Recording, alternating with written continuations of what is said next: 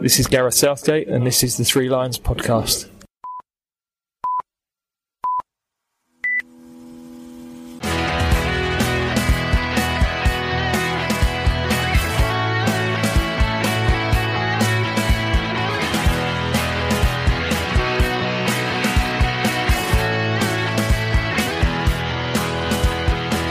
Hello and welcome to the Three Lions podcast. My name is Russell Osborne and this is an independent England football supporters podcast.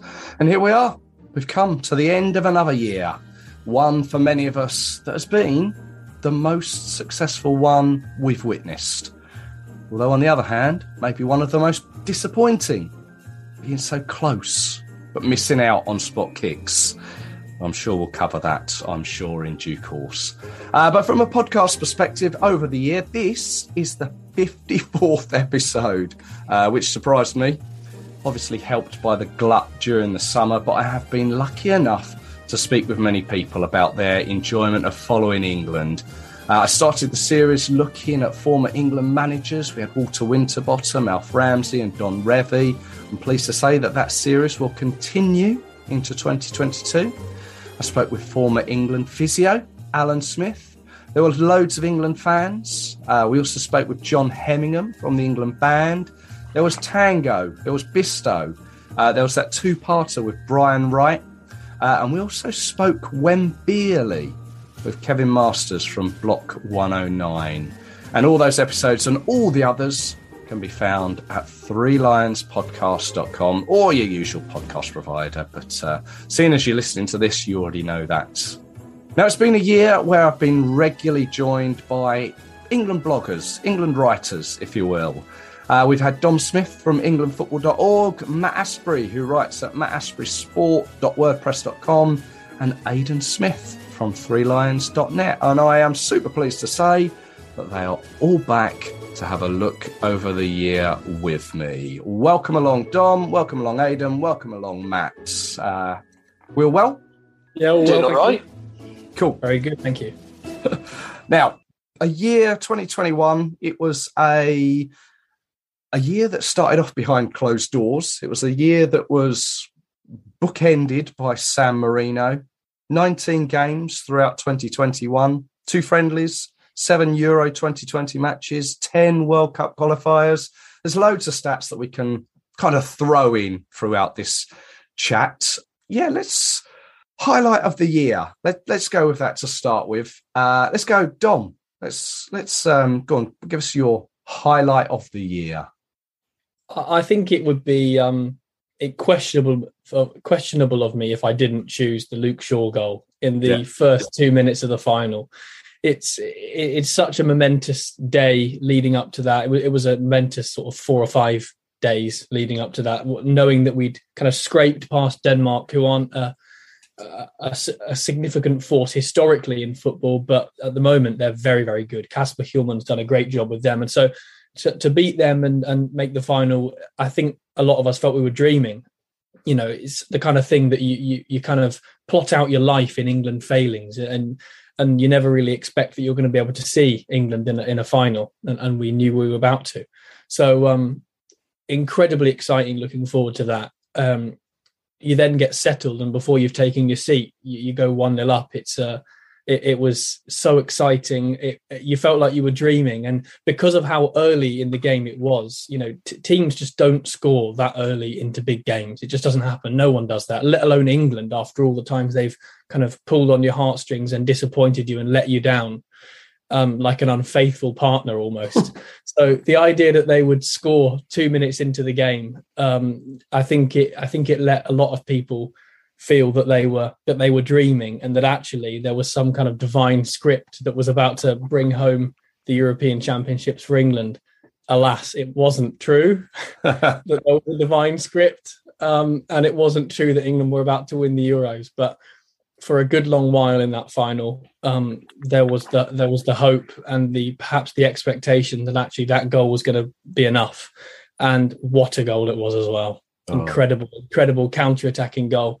And Harry Kane has been just to unpick the goal a little bit. Harry Kane, of course, gets kind of questioned in terms of him dropping deep for England and for Tottenham, and I think that's fair. He is a striker. He's a focal point number 9, a true striker, and sometimes he isn't in the box when he needs to be.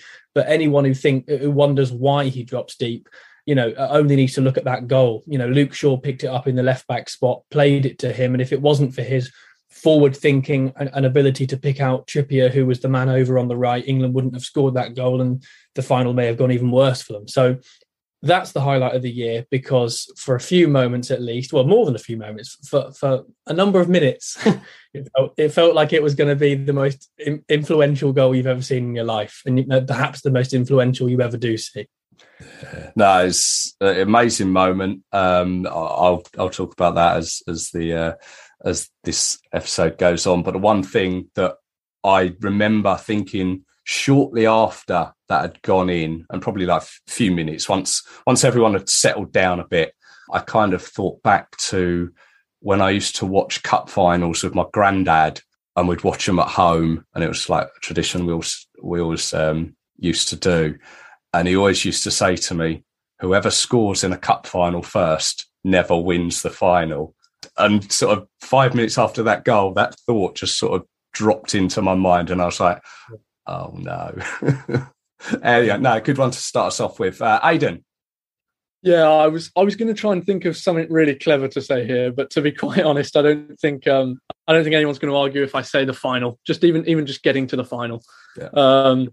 After everything that this country's been through in terms of footballing success or lack of footballing success over the years, it just felt like we couldn't not do it in the end. We had to, having gone so far, having done so well in Russia as well, and the fashion in which we did it as well.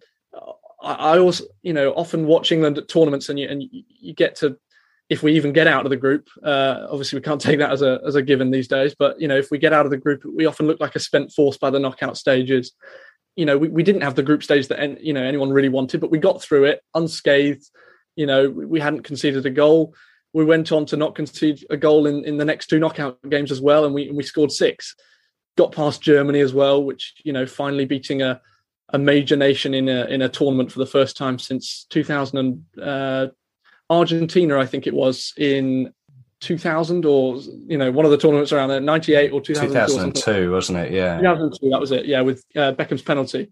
Yeah, so the fact that we were able to get over that, those final few hurdles, which we previously haven't. I always get so frustrated when I watch England, and I look at, okay, we were the better team for this period of the game, and why couldn't we capitalise or anything like that? And we always look at that when we go out, and I'm sure other teams do, but it's always felt as it never falls England's way, and it did, and it just felt like Dom said, like we were dreaming for a while, because it just didn't feel like we'd really experienced that much of a challenge as much as you expect to in a major tournament. So yeah, that would certainly be my highlight. Yeah, and certainly being on home soil as well gave us that sort of opportunity to feel what it's like for a home nation to have it on your front doorstep, I think, as well. Matt, go on in. What's your highlight of the year? Well, it'll be no surprise. Mine is Euros related again, but it's going to be going straight back to the start of the campaign, actually, that game against Croatia, because we'd all been starved of going to watch a live England game, which I'm watching them for most of the first half of this year. But then that game against Croatia, I don't remember the game that much. I remember the goal. It wasn't a standout performance, but I just remember the weather. It was beaming hot sun, and 2 o'clock kickoff on a Sunday. It felt like proper old school, and I was seeing people that I've been travelling with and hadn't seen for nearly a year, and it was just all the occasion of it, really. Obviously, getting to the final, and that was great. But whenever I look back on the Euros campaign now, I do always think about that red hot June Sunday afternoon where, it was quite uncomfortable actually to be in the crowd that day. But, we kicked off the campaign with a bang. There was a real buzz in the air. And, that was my heart, just going to a game again, but for a tournament as well. So, yeah, it's that Croatia game in the sun. Raheem still opened the scoring, and then that kicked off what I've said to many people now has been one of the best summers of my life. Yeah, I know what you mean. That sort of anticipation of the tournament coming round, that Croatia game, the first one. We'd had a couple of friendlies before that, hadn't we? We had Austria and Romania up at Middlesbrough to sort of whet our appetites a bit. But yeah, I remember that sun was blistering that day for Croatia. I know what you mean. And the amount of people I saw come away with sunburn after being on the lower tier that day, like massive red foreheads. But yeah, I think my highlight of the year, I mean, they're all sort of Euros related as they will be. But with the whole tournament being delayed by a year, it was like we were all champing at the bit for it to finally come round. And when it did, we're all really excited for it. But I think one of the, in a strange way, a highlight for me was coming away from Wembley after the Denmark game, because it was like, actually, we've done it. I've finally seen us win a semi-final, and I now know the feeling of us being in a final. Obviously, it wouldn't go away, as we all well know. And it was like I wasn't the only one feeling that for the first time. There were people at home watching it on the telly. There were people abroad supporting England watching it on the telly. There were people walking aside me going down Wembley Way, going back to the train station, all sort of feeling that same sort of, wow, we've done it. We've finally made it to a final. I remember coming out, walking with a couple of friends back to the station, and it was almost like we had everything to say to each other, but we didn't know how to sort of say it other than, wow, we're in a final. So yeah, kind of that wait and anticipation was over. A bit of disbelief as well. Yeah, it was I think that might be, in a strange way, one of my sort of highlights of the year. Just sort of that feeling, which was a good feeling to obviously have. It was a year, obviously, that saw us get to the finals. A year where we played 19, won 15, drew 4, lost none, technically. We didn't lose a game all year. Okay, we lost a penalty shootout.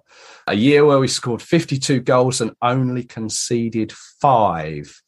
Plenty of goal scorers throughout the year and plenty of great players. Which moves us on to your England Player of the Year, which is, I don't know if anyone has come up with this. I don't even know how many players we used this year. But Matt, go on. Do you want us to start off? Who was your Player of the Year? I'm going to go for Calvin Phillips in midfield, because when he came into the team at first, I don't know what I was expecting. Obviously, quite often England's midfield was getting criticised for being too, defensive, or, they're not very the team. They're not a partnership which will push forward. But then when Calvin Phillips came in, and that Croatia game, I'm going to hark back to that game again. I was with a few Leeds fans who follow Leeds all over the place, and they were really buzzing. I was like, yeah, I'm excited too, but I don't get why you guys are, getting really excited over it. And then it clicks then in that game. I mean, his range of passing is just unbelievable. It's something that I think is a lot of people sometimes forget about if they don't watch England or Leeds regularly or watch Calvin Phillips play regularly. And he just became a mainstay in that midfield. And it's got to the stage for now where he's so crucial in this England team, is that when he's not in it, because I feel like now the midfield can get a bit congested. Nothing's really going on. The ball's not being moved forward. So yeah, it's Calvin Phillips. And obviously, he got the award as well, the official England Player of the Year awards, and it was thoroughly deserved. I mean, you saw the look on his face when Declan Rice gave it him, who was his partner in crime in midfield, and Calvin Phillips couldn't believe it, but he fully deserves that award. And I think this Euros and everything around it, he really cemented his place in the team, and hopefully he can be a major part in Qatar and hopefully a few more tournaments to come. Yeah, I'm going to just jump in there as well, because I'd gone for Calvin Phillips as well, and everything you said there was sort of like exactly what I was thinking. Although I must admit, for me it was, I looked at Calvin Phillips and I thought the way that he sort of combined with Declan Rice, and I then thought, actually, do I think Declan Rice is a contender? Surely a contender. But I think for me that what you said there, Calvin Phillips, when he came into it and everyone was thinking, really, is he England standard? and came in and just pulled all the strings in that Croatia game. But him and Declan Rice just worked so well together in tandem. And I think with Calvin Phillips as well, I can't remember what games it was towards the end of the World Cup qualifying campaign that he was injured for, he was injured, I think, rather than suspended. I think it was such a noticeable thing that he wasn't in the team. So yeah, I'm going to go with you there and go with Calvin Phillips and probably obviously, as you say, as he won the England Player of the Year, along with a lot of other people who think the same thing. Yeah, Aidan, go on, throw us your player into the mix. Oh, this is tricky. There's just so many, aren't there? I think there's, obviously the obvious choices, Raheem Sterling or Jordan Pickford, but I'm going to go for someone who might, I don't know, you probably won't expect, but I'm going to go for John Stones, not because I think he's been England's best player of the year, but because I think the year that he's had and the fact that he's been able to get himself to where he is and where he has been all year is probably a bigger factor to England doing so well this year than people might appreciate. I think back to when we all remember his calamity against Holland in the Nations League semi-final, and then he didn't play for the rest of the calendar year in 2019. And Gareth Southgate was saying, John Stones has got to play to the standard of the rest of my defenders before I call him up again. And even in, so for the rest of that qualifying campaign, we were thinking, oh, goodness me, because at that time we thought, the Euros were still going to be in 2020. Are we going to have to play Mings, Maguire and Fikayo Tomori, who's got 7 minutes of England game time, and we're going to have to play him in 6 months' time? Are we going to have to go to a back three? Well, we did try that after COVID in autumn last year. We tried a back three, and the reason being, one of the main reasons, is because John Stones was not at the standard, and really we had one centre back, a world-beating centre back, a titan at the back, and that was Harry Maguire. So we tried to kind of work around that, and we went to a back three. We had Connor Cody come in, we had Eric Dyer for a little bit. But I think the fact that John Stones was able to come into form at a similar sort of time to when Luke Shaw was able to really start playing for Manchester United. Luke Shaw got into the City side, and it was at the beginning of this calendar year. And I think when you look at the year, I really seriously don't think we would have got to the final of Euro 2020 had John Stones not been where he was. Again, I'm not saying he's the best player, but the fact that we were able to go into that tournament with two centre-backs on the top of their game, and Mings had to play, the first two games, and he was absolutely fantastic. And then Maguire came back in and he got man of the match. But John Stones, throughout that whole thing, I think he was almost an unsung hero for the tournament. And so I'm going to go for John. And, he's kept it after the tournament as well. And Southgate's now using him in some of these easier games alongside new centre-backs who are coming up. So Tomori's getting game time against Andorra. We'll put him alongside John Stones then. And it's just great to see John Stones flourishing now and taking a bit of responsibility and growing into a bit more of a leader at the back. That's really good. Wasn't there a game earlier on in the season where he score or give a goal away and score? Was that Poland at home, or was that Harry Maguire where he scored? I can't think now. It's Harry Maguire, I think. Was it? I think he atoned for an error, giving a goal away by assisting Harry Maguire quite well. So I think that's what it was. That's it. That's what I'm thinking of. Yeah, John Stones. I think I understand what you're saying, Aidan, about like the process throughout the Euros. Interesting one. I didn't see that one coming. Dom. Yeah, I've gone for a different player again, and I think that in itself is a compliment to England, who I think have played as a team this year rather than as individuals peaking at different moments. And I haven't gone for Harry Kane, and no one else has, and I think that's a compliment as well, because I think the previous highest number of goals that any player had scored in a single calendar year before this year for England was 12 or 13, and Harry Kane is just here with 16 England goals. Quite against San Marino, but that's not his fault. So I'm going to go with Raheem Sterling. I find it difficult to give it to anyone else. I think England did a lot of kind of 1-0 teams in the Euros, and I think that frustrated people until we got to the stage where we were in a semi-final or a final. I think until the real latter stages, that was frustrating people. They weren't seeing England run teams ragged. They weren't seeing 3-0s or 4-0s apart from Ukraine, which was perhaps an anomaly if you look back. But for a lot of the tournament, it was quite pragmatic.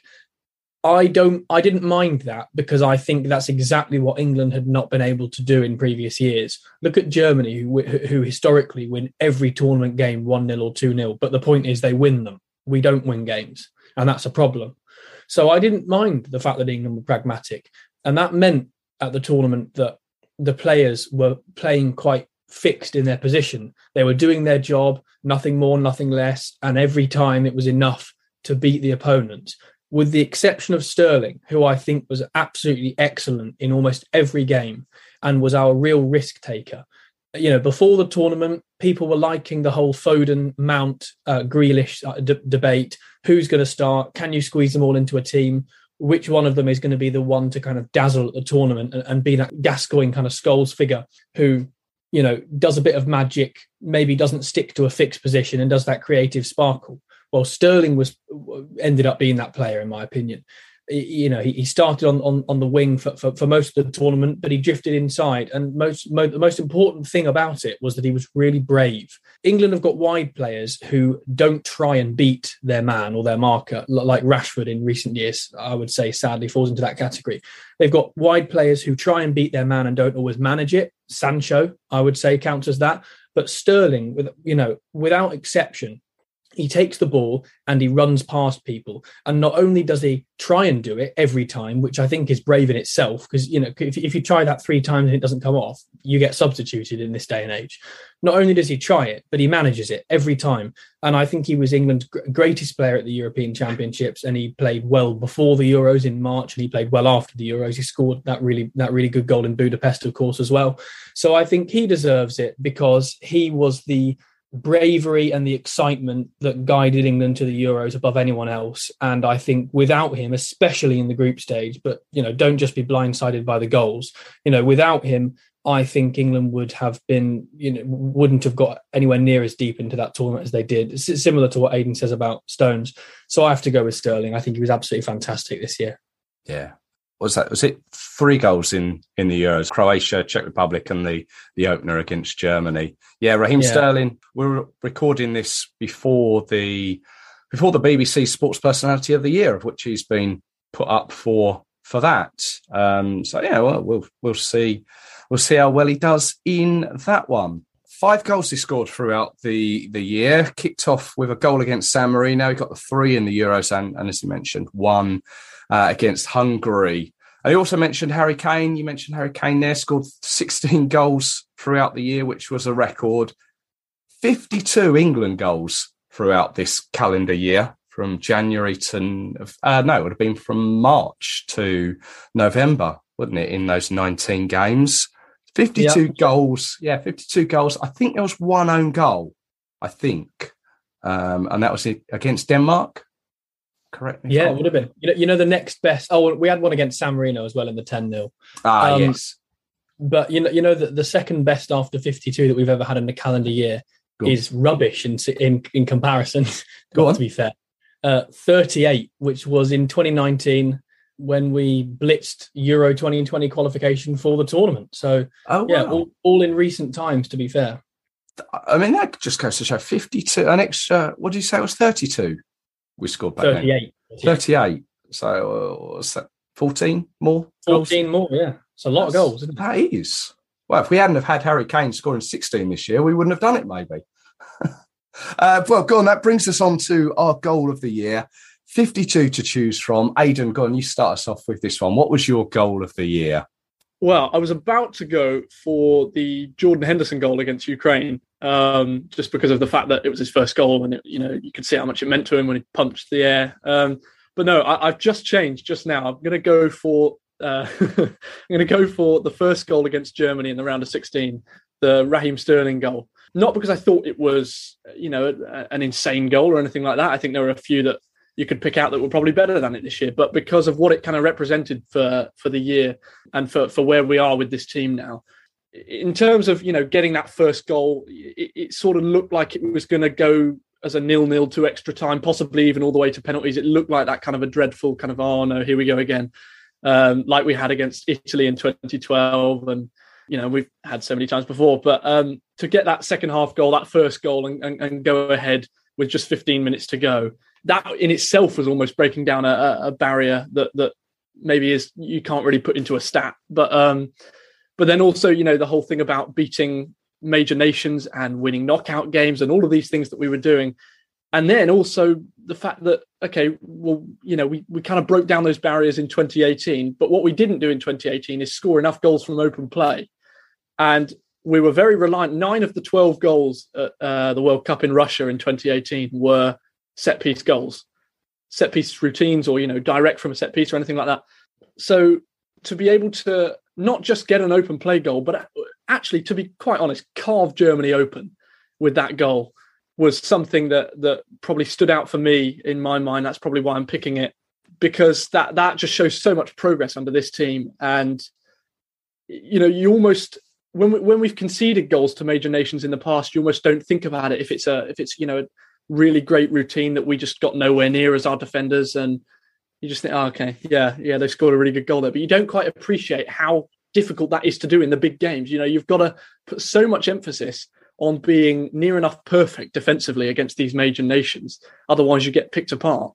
And sometimes what you forget to do is focus on, okay, how can we take the game to them? How can we expose their weaknesses? And, often you are reliant on set pieces in these big games. That's why we see so many corner routines or free kick goals in semi-finals and finals. But to be able to carve Germany open like we did, like Sterling picking the ball up there and just running straight at Rudiger and getting past him, and then getting past, I think it was Gersons as well. And then he knocked it out wide to Luke Shaw, who, by the way, had a fantastic tournament, even if you take away the goal, even before then. Had a really good tournament coming forward for England. And, zip that ball back in.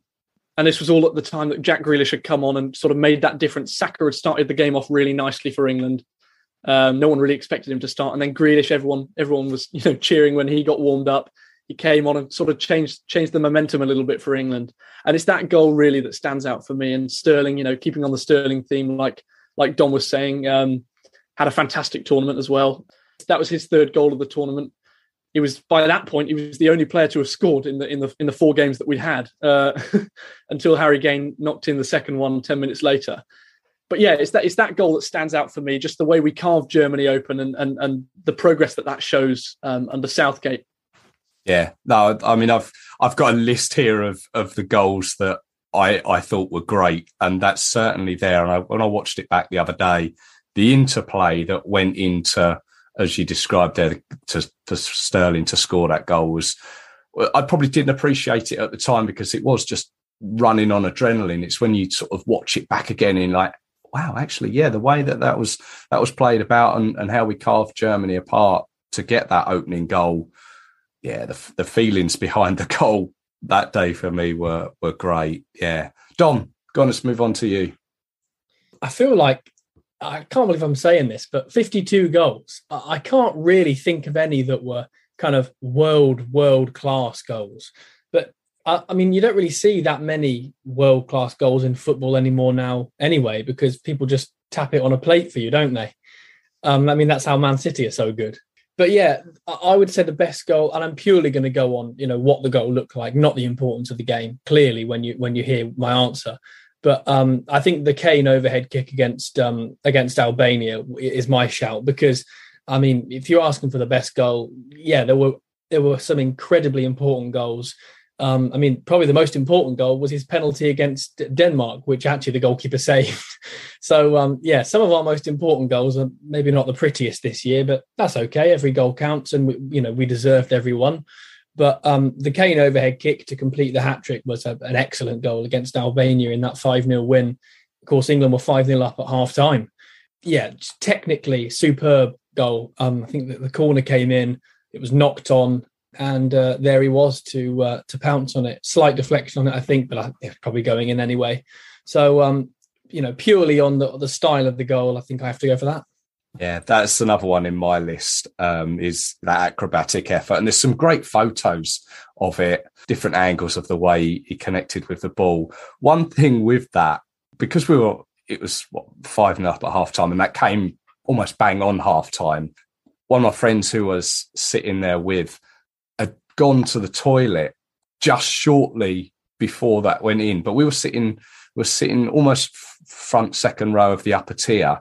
So he had a few steps to go up, and I didn't see him until, I don't know, just before the second half was about to kick off.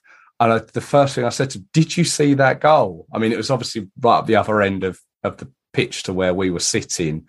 But throughout half time, I just kept thinking to myself, I'd be gutted if I missed that through just going to the toilet. But yeah, you've ticked off another on my list there. Matt, go on, tick another one off on my list. So the goal I would pick is from that Germany game. It's not that Harry Kane, but it's the one to make it 2-0 because of just how much emotion and elation that created in the build to that game. Obviously, Harry Kane had been non-existent in the group matches. He was getting a lot of criticism from the press, a lot of criticism from fans. Considering of how good he was in the World Cup in 2018, everyone was wondering, where's this Harry Kane gone? Why is he not showing out what is, a bigger stage, a home tournament where he's the captain?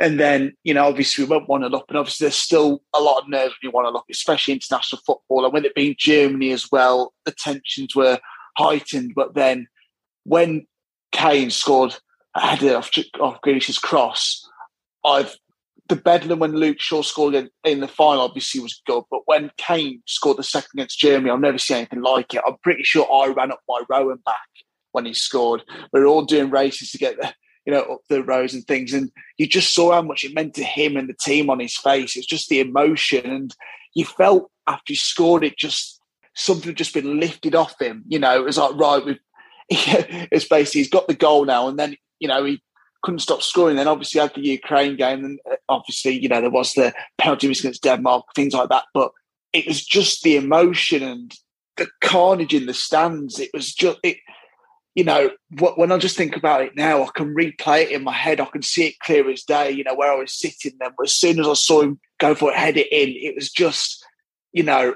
I've never seen elation like it at a football game. It was just, and on the pitch as well. I mean, I think our WhatsApp group photo is for Go England with is of them all in a pile after that goal, and Harry Maguire at the front, giving it some. So, yeah, it's that goal against Germany because it just sealed the deal. It meant we broke a duck, and then also it was just great to see Harry Kane actually start to enjoy himself at the Euros because the games before it looked like he didn't.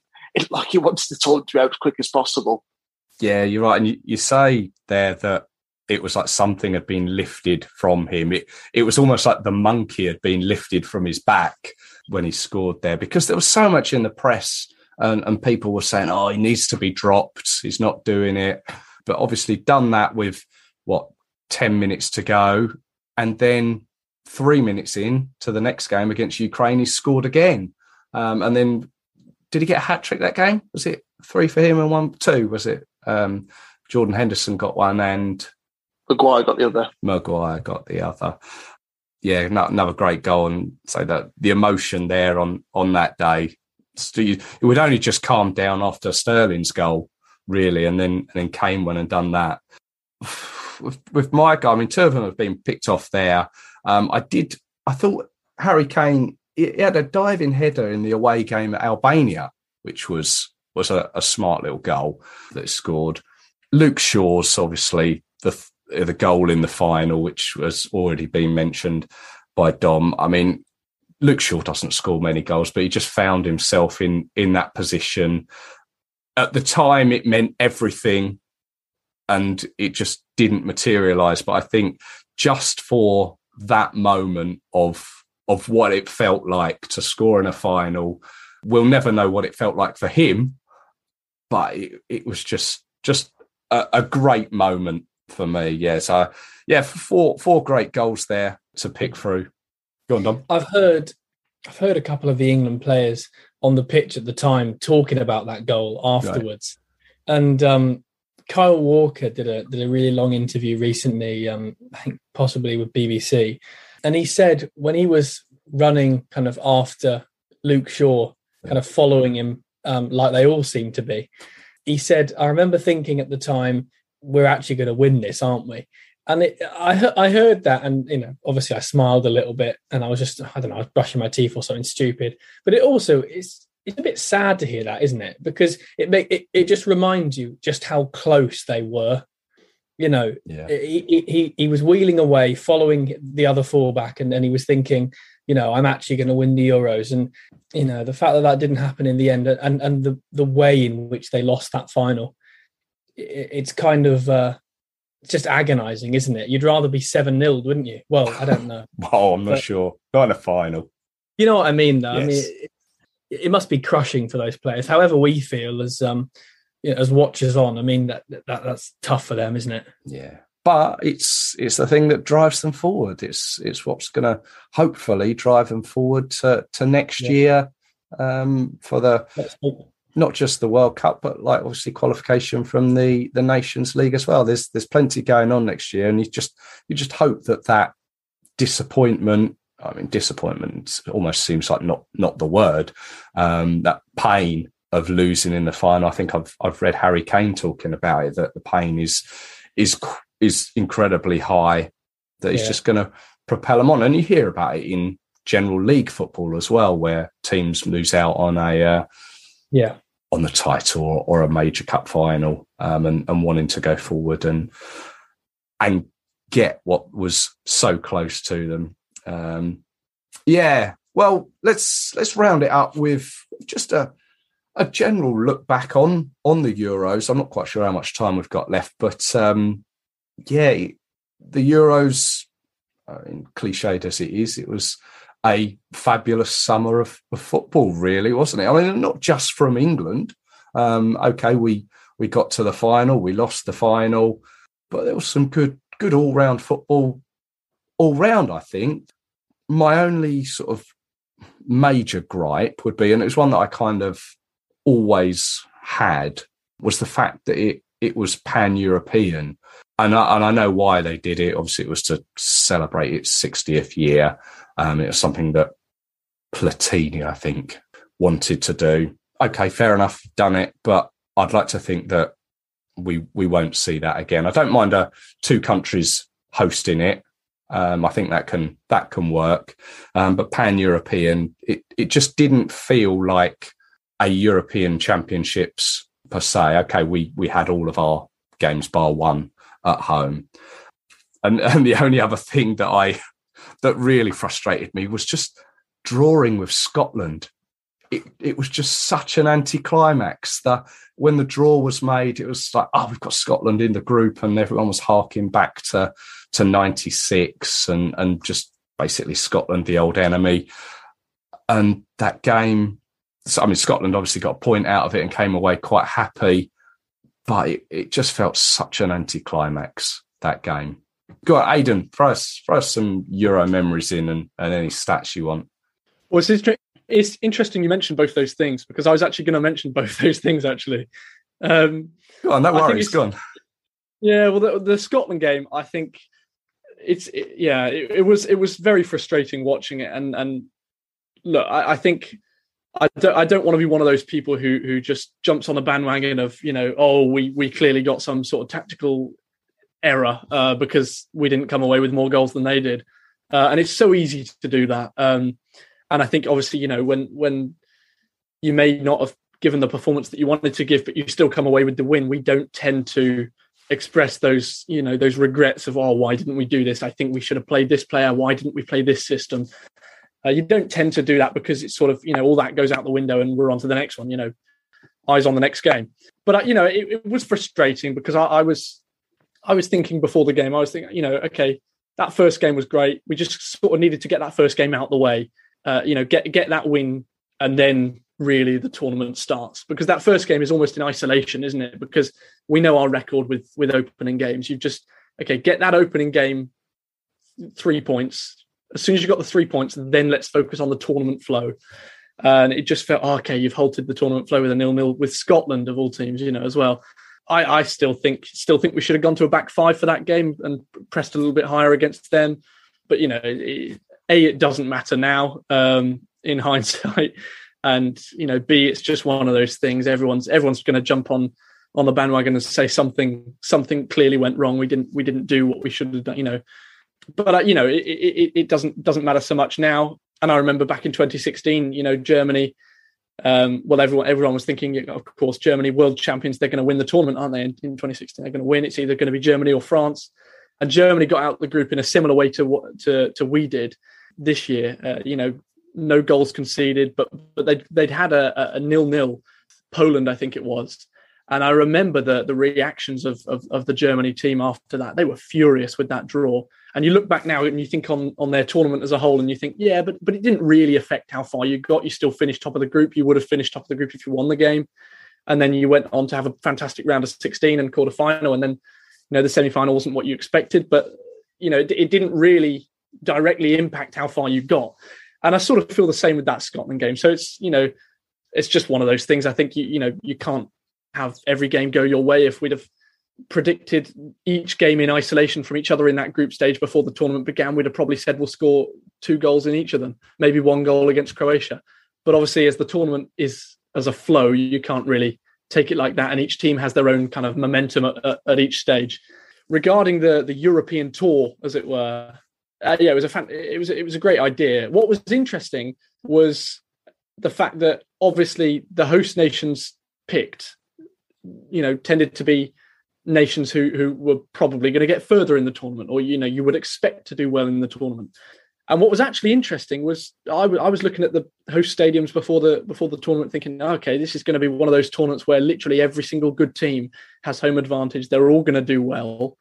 It's going to be a real clash of the titans as it comes down to the wire, in the last few games. And actually, we saw 3 of the group stage winners, of the 6 group winners, went out in the round of 16. I think it was, or quarterfinals. Anyway, so France, it was round of 16 to Switzerland. That was probably sums up the whole tournament for me. That game was, when I think back on the summer, it's the France versus Switzerland game and how Switzerland came back from 3-1 down with just 14 minutes to go. And that goal in the last kick of the game, and then the Mbappe penalty, which loses it for France, against all the odds. And Holland went out with their red card for De Ligt. They went out to the Czech Republic, and then Belgium, Italy. It was a fantastic game. But a lot of the teams couldn't really hack being, they couldn't take advantage of the home matches in the way that we could. And I think that stands out for me. Okay, home advantage, yeah, sure. But it's not a given when you think about it. It's not actually a given, because Spain really struggled as well. Yeah, I probably agree with you. I wouldn't want to see it again as a tournament. I like the idea of having one host country, or, a couple of host countries like we had with Poland and Ukraine back in 2012. But, they kind of had to try it and see how it goes. And it's just unfortunate that it coincided with the COVID Euros. I probably wouldn't want to see that again. But it was interesting the way I thought all of the host countries would get a little bit further than they did. Yeah. You just brought it back to me there. Was it Spain who had like their home ground? Was that the one that was was it in Seville? But it wasn't either Seville's ground or Betis ground. It was a real strange ground that isn't used in regular. Because they originally moved it from Bilbao, I think, didn't they? Yeah, and they moved it to Seville. And everyone, or perhaps myself, I thought it would either be at Betis or at Seville's ground. And it was at this strange running track ground that I'd never seen before. Forgotten about that one. Dom? I don't really have any specifics to mention. Only when England prepare for a tournament, they, throughout the decades, it's always the question of could they, could they just? And the answer has always been no, they couldn't, because there are better teams and there are psychological barriers. But this time there weren't really. It wasn't really a could they. It's from now on. It's kind of can they, because the answer is that they can. Yes, England didn't win the Euros, but there wasn't really any barrier in the way. I mean, if you look at it, at the end of the day, it came down to a penalty shootout, which was won by one team by 1 goal. And even then, you couldn't say that's because one team choked under pressure and the other one didn't, because both teams choked under pressure. Belotti missed a penalty and he's a striker. Jorginho is one of the best penalty takers in the world and he missed his penalty, or he had his penalty saved. But, we missed 3 penalties. They just didn't quite miss 3. They missed 2. they won the penalty shootout, and I'm happy to give them that, because that's what happened, and they won the tournament. But you have to say, in terms of ways to lose a final, that doesn't feel like defeat, really, does it? You go 1-0 up after 2 minutes and you lose on a penalty shootout by one penalty. I mean, that's a single kick of a ball. England should not ever again wonder, unless they have a dreadful generation of players, but I don't see why that would happen with the level of coaching relative to Europe that we've now got sustainably. England should never again wonder whether they could, or whether they can. The answer is they can, and the question is whether they will. And most of the times they won't, because there'll be someone else, and it'll be different each time who it is. But, for the long-term future of the England team, it's good, because it shows them that any barriers are passable. And the question is not can they or could they, it's will they. And that's what we'll have to kind of watch from the sidelines and see the answer to. Yeah. I mean, when you break it down like that, it really is fine margins, isn't it? I mean, it was one goal in it from 12 yards. And I thought about this the other day, actually. I mean, the whole penalty shootout situation, that the one thing I think, and it's been well documented before about Gareth Southgate and perhaps how he should have looked at the final, but I'm still frustrated by Rashford and Sancho only coming on with a minute, 2 minutes left of the game, with the idea that it's going to go to penalties and they would be taking one. Well, whether they were ready for it mentally, whether they were in the game, I don't know. And I think the pair of them both done one of these really frustrating run-ups for a penalty that just drives me around the bend. Okay, you likes of Jorginho can step up and do a hop, skip and a jump, and 9 times out of 10 will score his. But the penalties there just really frustrated me. And just hit it. If we're going to learn something, just hit it. Matt, go on.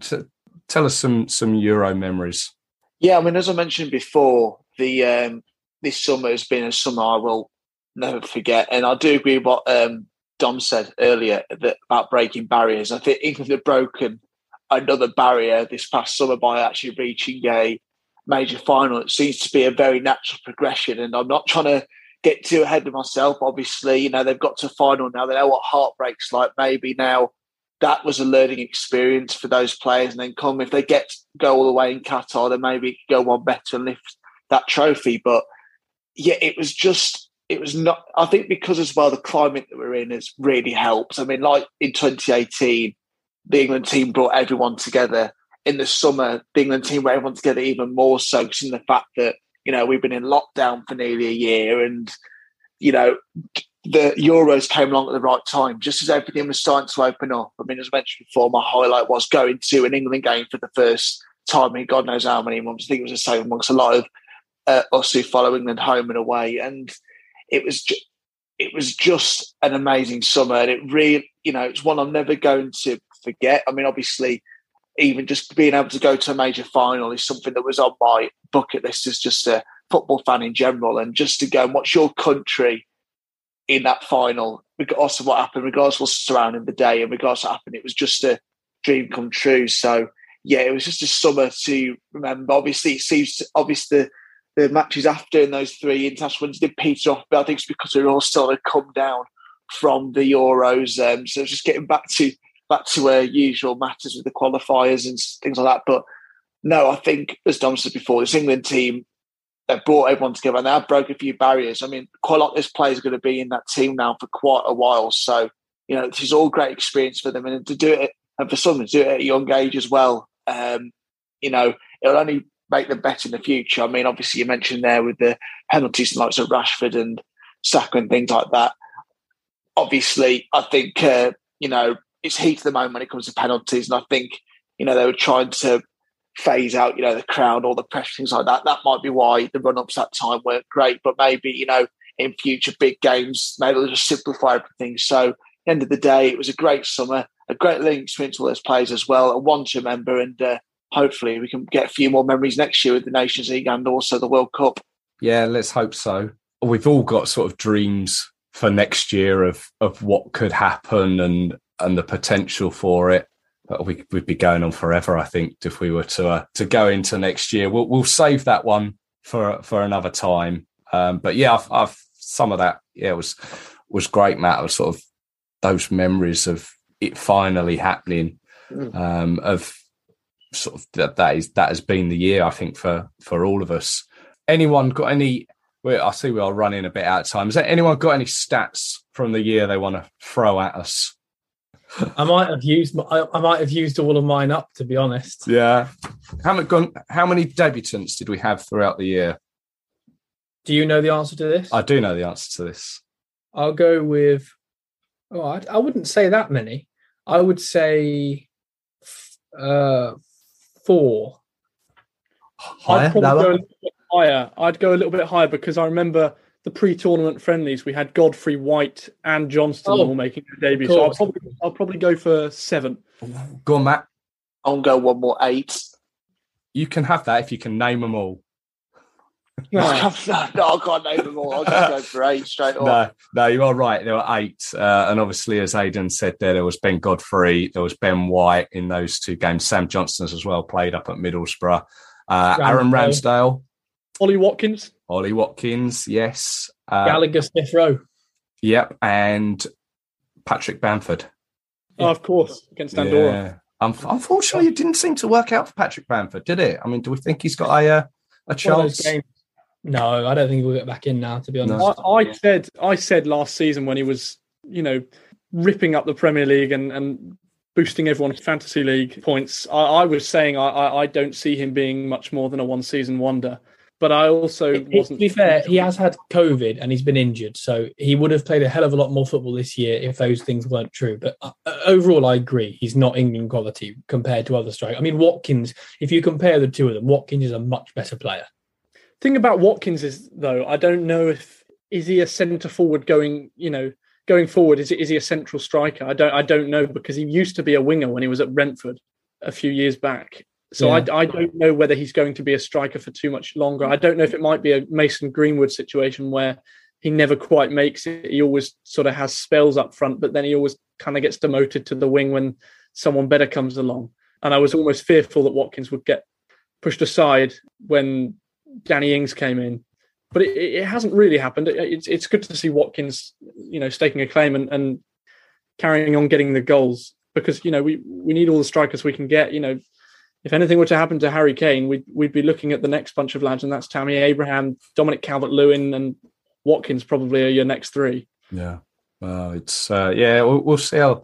Obviously, with regards to Bamford, how Leeds really carry on in the second half of the season. Just a quick one as well. Obviously, Harry Maguire became England's highest ever goal-scoring defender, ahead of Moore and Terry joint, I think. Were they joint? Were they?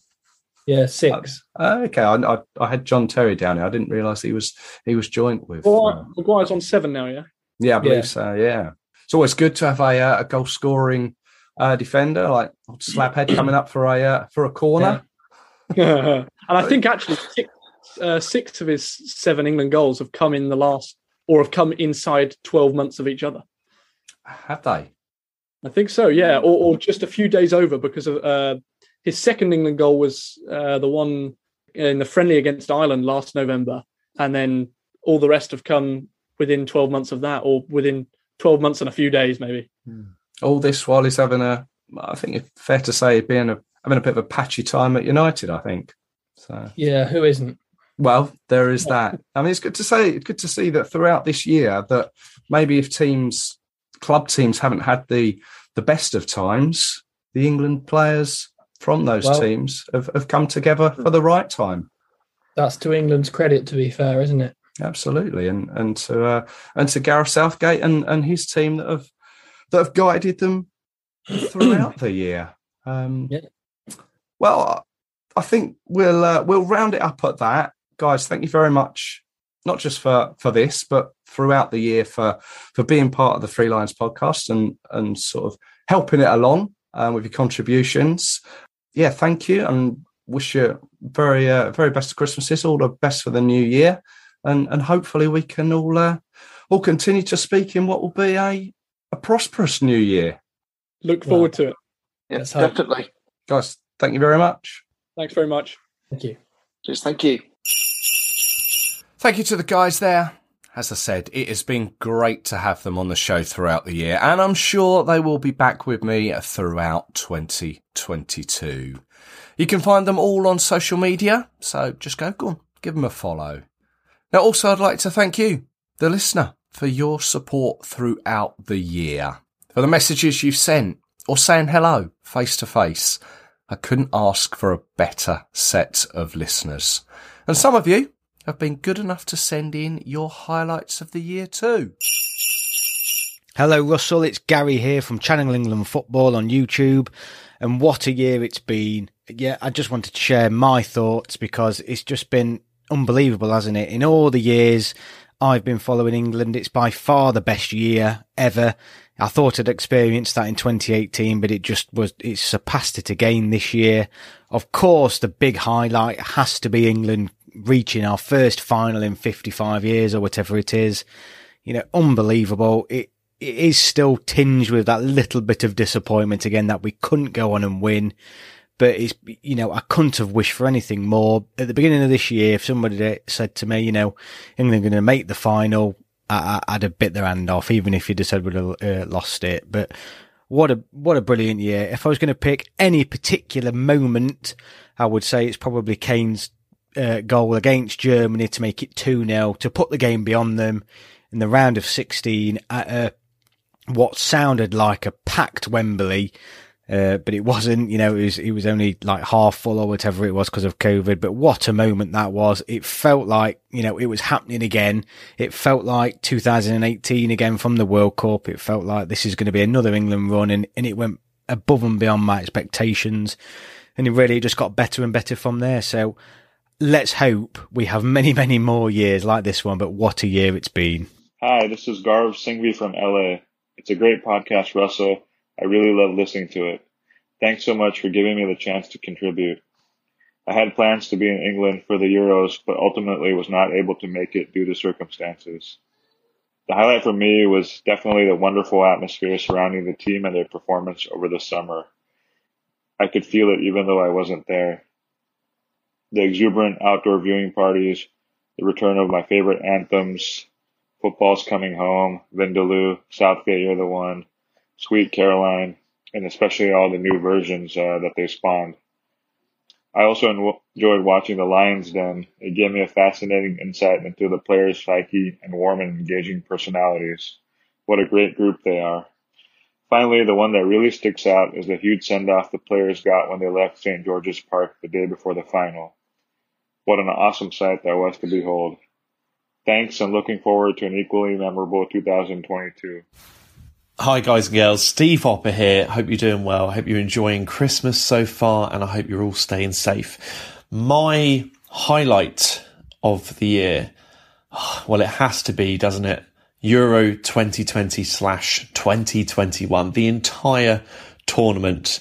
Well, I guess I should probably be a little bit more specific. So in that case, I will go for England's win 2-0 over Germany in the second round of the Euros. The first time England beat Germany in a major competition since 1966. What an incredible experience that was. The match, before it, post-match, the celebrations throughout London and England afterwards. The party just did not stop. I think I got back about 5-6 o'clock the next morning, something like that. It was magical. And I certainly lost my voice for a few days afterwards.